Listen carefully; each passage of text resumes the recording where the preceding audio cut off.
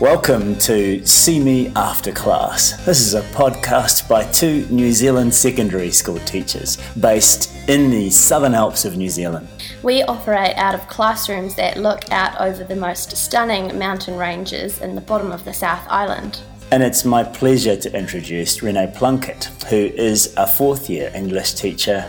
And sitting here with me is Chris Waugh, a teacher with 17 years under his belt from both overseas and here in New Zealand. And Renee, apart from being a teacher, is also an avid gardener. And Chris also enjoys triathlon. This podcast is about the day-to-day realities and joys and sometimes horrors of our teaching experience in the classroom. So we invite you to listen in and we invite you to give us feedback on what you hear. This is See Me After Class. And welcome along to week 9 of See Me After Class. It's definitely getting near the end of the term, and both Renee and I are feeling it in our own unique ways. We got halfway through the recording of this podcast and Renee ended up a little too unwell to continue, so some of it's with her, some of it's solo. We're going to talk a little bit about how we're actually going to empirically measure agency in our students, and we're also going to give you a bit of an insight into what they think about all this assessment malarkey.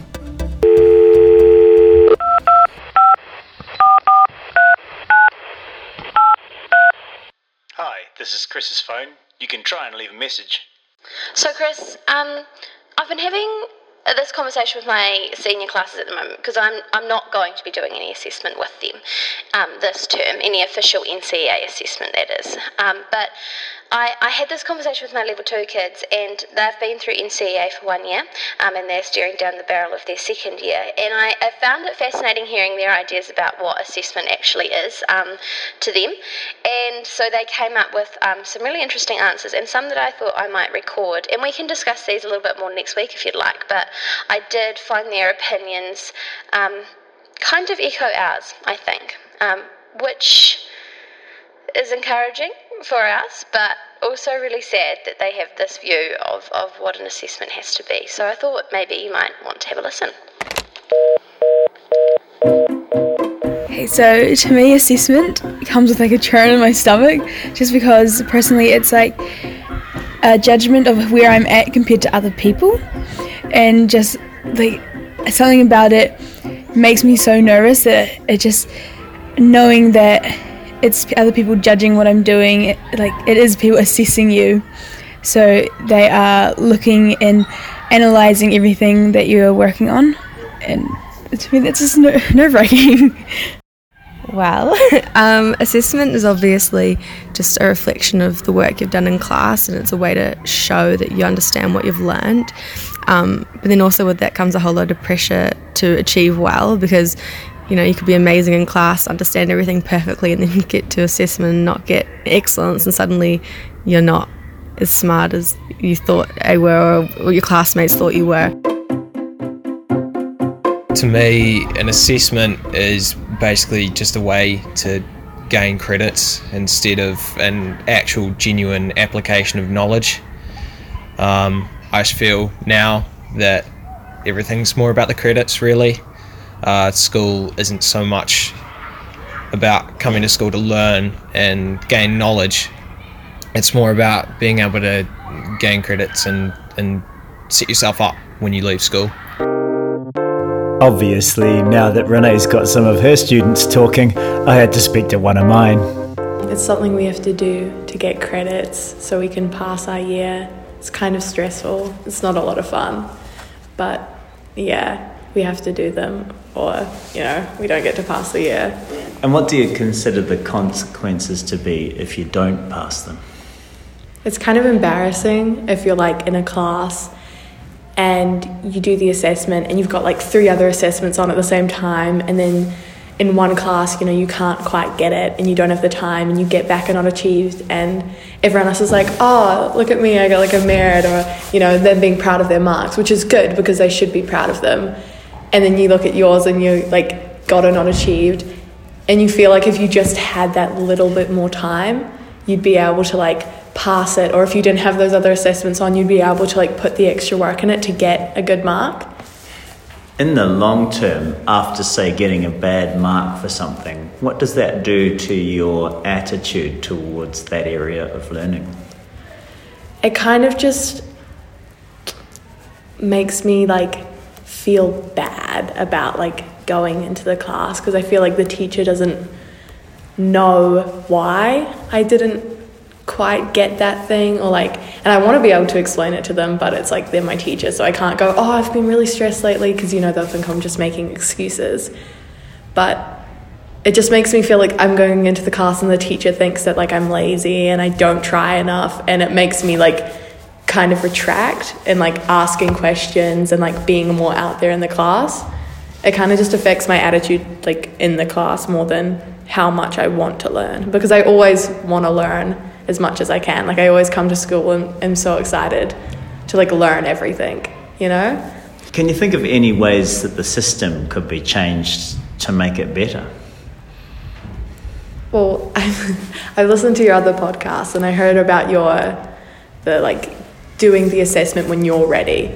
That sounds so cool, because I've always I've talked about it with my friends, and been we've talked about it before even hearing your thing, and talked about how cool it would be if we did the learning and then throughout the year when we felt ready, we did the standards that we felt we could do. And I feel that would just be so rewarding, doing something when you are ready and getting to getting to do your best on something when you're going to do your best would be so much better than being thrust into doing something when you've already got other stuff on. And Some people might say that the threat of assessment motivates students. Knowing that there's an assessment coming causes you to focus on the work. Do you think that could be true? I mean, personally, I'm a procrastinator, so I am not really ever ready for an assessment unless I've been working on it for a while. And so the threat of assessment doesn't really work on me personally, but I guess it probably would for some other people. But for me personally, if I know there's assessment coming, I'm not going to drop everything and start working on that subject more. I'm going to keep doing my usual thing, which is going to my classes and doing the homework I've been assigned, and not just actually focusing more on that subject. Do you think that assessment is a good way of measuring your outcomes as a learner? In a way, yeah. I know last year I didn't try as hard, so I probably didn't get as good marks as I want to get this year when I'm going to try harder. So in a way, it's a really good way of seeing how dedicated you can be to school and how much time you have to put into school. But in a different way, it's kind of hard to measure someone's intelligence off in certain moments when they might not be ready to do it, or pushing them to do an assessment when they're not ready. Or I don't know if that makes any sense, but yeah. Are there things about your growth as a human being that you wished you got assessment feedback on? It'd be cool if we got assessed on things our growth and interaction in class, because I feel it'd be cool if the teacher recognized at the start of the year how much you interacted with them in class and spoke out and put your ideas out into the class, and then at the end of the year they said, oh, you've improved a lot doing interacting more and putting your ideas out there, and that'd be a cool thing to get assessed on, I think. It's such a nice thing, isn't it, to hear the kids talk about assessment in terms that actually are so well aligned to how we talk about assessment. I know, it's kind of reassuring in a way that we're not completely crazy, and that actually our ideas do match up with how they feel too, because they're pretty important in the grand scheme of what we do. Well, they're what we do it all for. I think the thing is that it's not what we've been coming up with in terms of assessment has just come out of our heads. It actually comes out of our classroom experience and the constant conversations we have with students about their learning, and some of the problems that we also have to mediate for the students with the way they're assessed at the moment. Yeah, absolutely. I think one one thing that possibly shines through from a lot of these things is this idea that there's just so many assessments and things that they're doing all at the same time, and it can become quite overwhelming for them. Something that shone through to me was the degree to which it matters to them how they look in front of each other's eyes. To me, it felt like that was actually a super important part of assessment for them, how it fed into their self-image and their social image, and how often we don't really consider that. Yeah, absolutely. I think it's definitely something we constantly or consistently overlook. But the image they develop of themselves now is what they carry forward with them forever, really. It's hard to break an image that you create within your own mind. Yeah, and I think formal assessment has quite a big role to play in helping them to form their ideas about themselves. It's the feedback they're getting from the esteemed adults in their lives about themselves. Yes. And it's quite hard for them to differentiate between their work and themselves. Absolutely. We might say this doesn't reflect on you, but that's not going to change how they feel about it when they get that assessment. No, but I mean, it would be the same for us as well. You know, when we're given a piece of feedback on something that we've done, that does form an opinion within our own minds. Even as adults, we sometimes, or I definitely have trouble moving past it and getting over the definition that maybe has been made of me because of that piece of feedback. I think it does. I agree, and I think that therefore means that it's more important than ever that we start giving students feedback formally, contestably, reliably on aspects of their development that aren't just about academic achievement. Absolutely. Much as we love academic achievement. So we'll be bringing a lot more of the voices of students to this podcast because it's our delight, and in a lot of ways it's the whole purpose of this exercise, and I think it is quite grounding for us to ensure that we're hearing from them as we go. So if you are a student and you are listening to this and you're interested in giving us your point of view, you can speak up. Yeah, you can write to us, or you can just come and speak to us and we'll record it and broadcast it without editing it. We said last week that we were going to do a couple of things this week, and we'd really like to get into them. One links directly to this conversation we're currently having, and this is our project for micro-credentials. We've been developing a system for trying to measure the impact of this project. And one of the things that we came up with that we considered to be important in doing this was to hopefully increase the students' agency, which is quite a vague and overused term in education. So as a group, the micro-credentials team was about 20 of us, teachers, academics, members of the community, parents, members of the wider school community, all got together and started to distill down what we thought were features of students' actions in the school that we could look at to determine whether they had the kind of agency that we feel a school could promote in them. And we came up with 3 distilled characteristics of a learner that we think might be useful measures of agency. What was the first one? So the first is that the student contributes thoughtful ideas or questions, offers questions in a lesson or wherever that are thoughtful and relevant. And then the second one was that the student voluntarily tries again in a new way at something that they're doing in their learning. And the third and final point was that the student voluntarily goes further than just the basics that are outlined within the classroom. So even though that was the conclusion of that big session, which was run a couple of weeks ago, we now have the task of trying to find a way of meaningfully measuring these things. And so we've been into some quite detailed discussions on this. You can see that discussion on our website.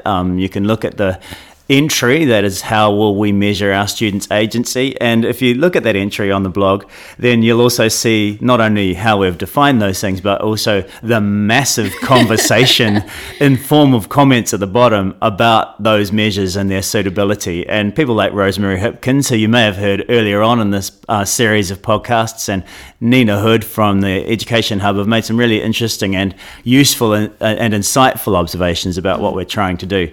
But we're forging ahead. And each of those ways of measuring agency, we're going to try and find a way of measuring independently of each other and in ways that we can hopefully detect whether we're having an effect on those things. So the most tricky one was really the first one, that the student contributes thoughtful ideas or questions. I guess I wanted to say before we went on with that we've also already discarded the notion that we want to measure student agency through the means of student surveys. I'm absolutely exhausted with the idea that we have to keep surveying students about their affect in relation to learning. I don't think that they're necessarily very well qualified to judge their own responses to things in the kind of terms that we need to understand it to be able to make use of the information. I think it's so subjective that it's almost worthless. But I also think that it asks them to be critical and to develop evaluations about things that are actually just none of their business. It's not that I think that it should be kept from them. I just don't think they should be needing to worry about things like teacher performance. What they need to be worrying about is their own thriving in school, where the teachers act professionally to create an environment where they can thrive and are open to critical feedback when the students wish to offer it. So instead of that, we're looking at ways that we can measure it, that we can observe in the actual learning that the kids are engaged in. So we have this idea that we're going to test out, that we might take a video of one of the class discussions that happens within any of our classrooms and examine that piece of evidence or that piece of data to see what kinds of questions or comments or things are raised by students within that discussion, to see how sort of thoughtful or how they engage with the content that's being delivered and the conversations that are happening around them. That's right. And so there will be simple metrics in that. There'll be like how many students contribute, and then there'll be metrics that are a little bit more sophisticated, where what kind of level of contribution or question, what kind of insight is required in order to be able to ask that question, and to what extent is it demonstrating their engagement with the learning and their ability to direct or inquire about the learning that's happening in the classroom. Yes, absolutely. I think also, I mean, the other things that we'll start to look for are, if there's an increase in students that email us with a question or speak to us one-on-one. But I think you've mentioned this to me before, Chris, that this is the forum that they will tend to voice themselves in, and this is the place that we should start with this. Yeah, it's the primary forum where you find students do engage with their learning. So I think it's the place where we need to do the measuring. I think also if we're going to try and promote higher levels of engagements from students in lessons, then that's the thing we should be measuring if we want to see if we're doing any good with it. It's just sort of logic to it. Obviously, putting a video or a recorder in the centre of a classroom isn't necessarily a natural thing to do, and there are elements of self-consciousness that may arise, but I think if we become fluent with it and it's a familiar thing, that'll start to become invisible to the students, and obviously we'll be careful with how we use the data we gather. Absolutely. So that's the first one, and then we'll have to then devise a way of measuring the quality of the feedback and input and questions, and we think we're going to do that as we go, but looking at Piaget's different stages of cognitive development as a framework to use to put the contributions of students onto a continuum to see what we can do with that. Starting point, yeah. And we'll be viewing those videos as a team and discussing with each other what we see and the triggers that we might see that we want to record and then measure again after the students have been involved in this project for a period of time. And after they've been using these micro-credentials, whether they have a higher level of engagement as a result. The second one is them voluntarily trying again in a new way. I think this one, it's easy to notice. I think that whenever any student gives something else a go or has another shot at writing that paragraph or reworking that particular essay that you gave them feedback on, we notice. We certainly notice. At the moment, it's easy to notice because it hardly ever happens. Like, it's pretty unusual. Very rare. For a student who's not been directed to voluntarily go away and continue to develop a piece of work that they've already had a summative response to. Yes, and I think that's the key. And it was exactly that moment when I realised I was already late for 10 jumps to Treble Cone with the Triathlon Club. So we cut our conversation short.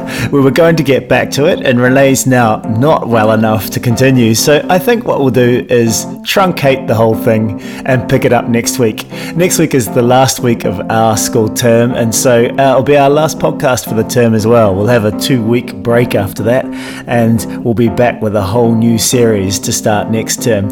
We had a meeting last week, Renee and I, where we did a bulk of work on this project, and made some really exciting progress, particularly on our own badges, so we can be confident that in 3 weeks' time, when we're back on, you'll see a whole lot of new material from us, and they look amazing. Next week's podcast will wrap up the whole term, and we'll look back at everything that's happened, where we think we are, and where we're going next. We also haven't forgotten our promise to you, and we're going to speak about how we teach Shakespeare to some of our senior classes. We think our approach is pretty interesting, and that you'll find it interesting too. Have a great week. This was an episode of See Me After Class with Renee and Chris. My Twitter handle is @edutronic_net. And mine is @Renee Plunkett too. See you next week.